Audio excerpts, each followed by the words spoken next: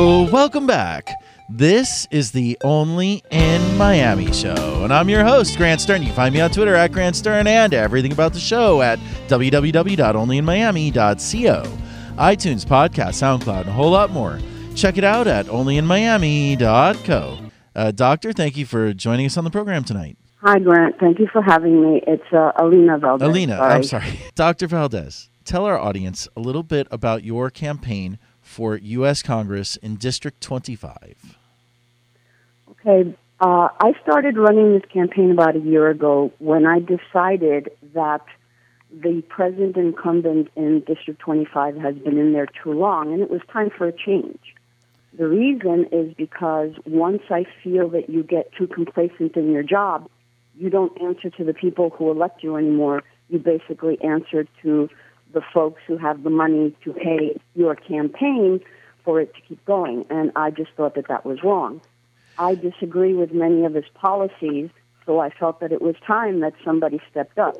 Well, now, no one long? else did, so I decided to do it because it has been 7-8 years since anyone has challenged him. So, what area does District 25 cover in Miami? I know it covers Hendry County and some of Collier as well, but in Miami, what area does it cover? Correct. It covers Hialeah, Doral, and Miami Lakes. Those are pretty much the large cities that it covers. It used to cover Broward, but that was districted out with the redistricting maps that were just drawn by the Supreme Court of Florida. Right. And I happen to live in Broward, so I am still running. You were in the district for many, many years, though.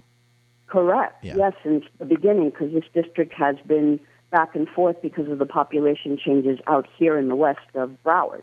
So if there's one policy... Now I am no longer in it, but I'm still running. If there's one policy that Mario Diaz-Balart, your opponent, the incumbent, if there's one policy that he opposes that you favor, what policy would that be? Is it a policy or a law? What's the number one thing? As a physician, obviously, one of my biggest interests is health care. I have been taking care of patients over 30 years, and I have been dealing with folks who have no insurance, who are poor, who are homeless, addicts, on that kind of population, which has been a wonderful experience. I do not regret doing it, and I've gotten to love the people who live in those areas because they need health care, actually sometimes more than other people. So you're a doctor. So you're a doctor. What is your opinion of the ACA, also known as Obamacare?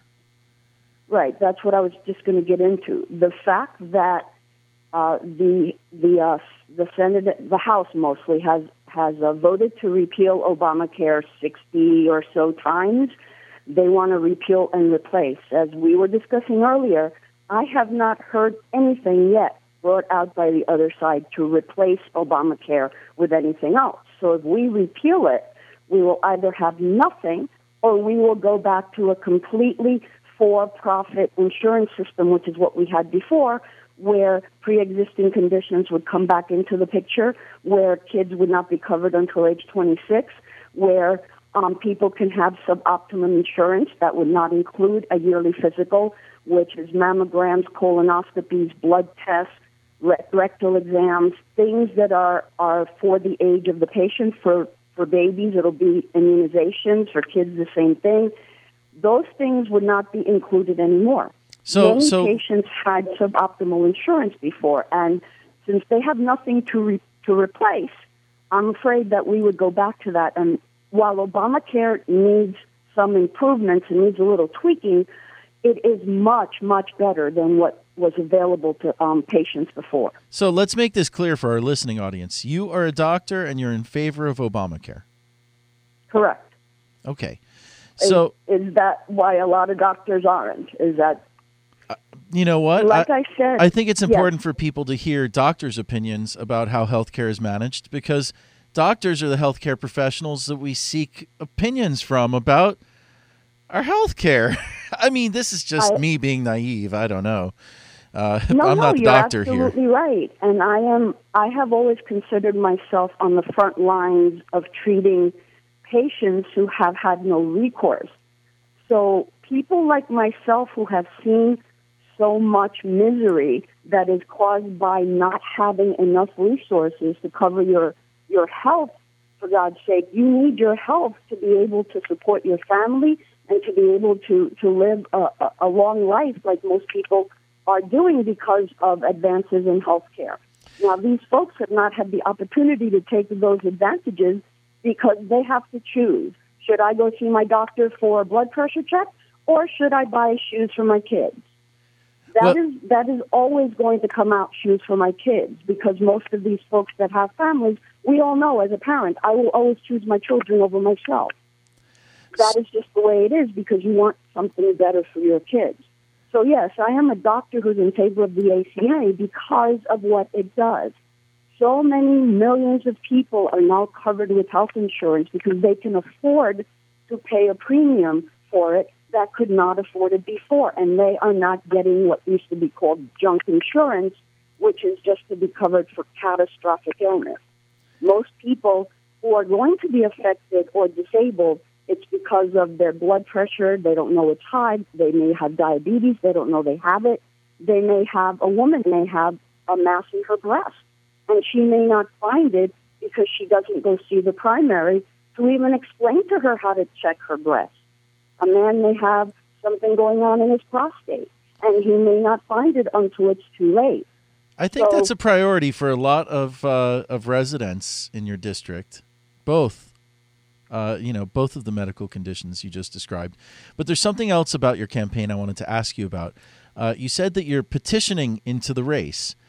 So yes. That's a little different than spending the $10,000 plus that a lot of candidates spend just to be on the ballot.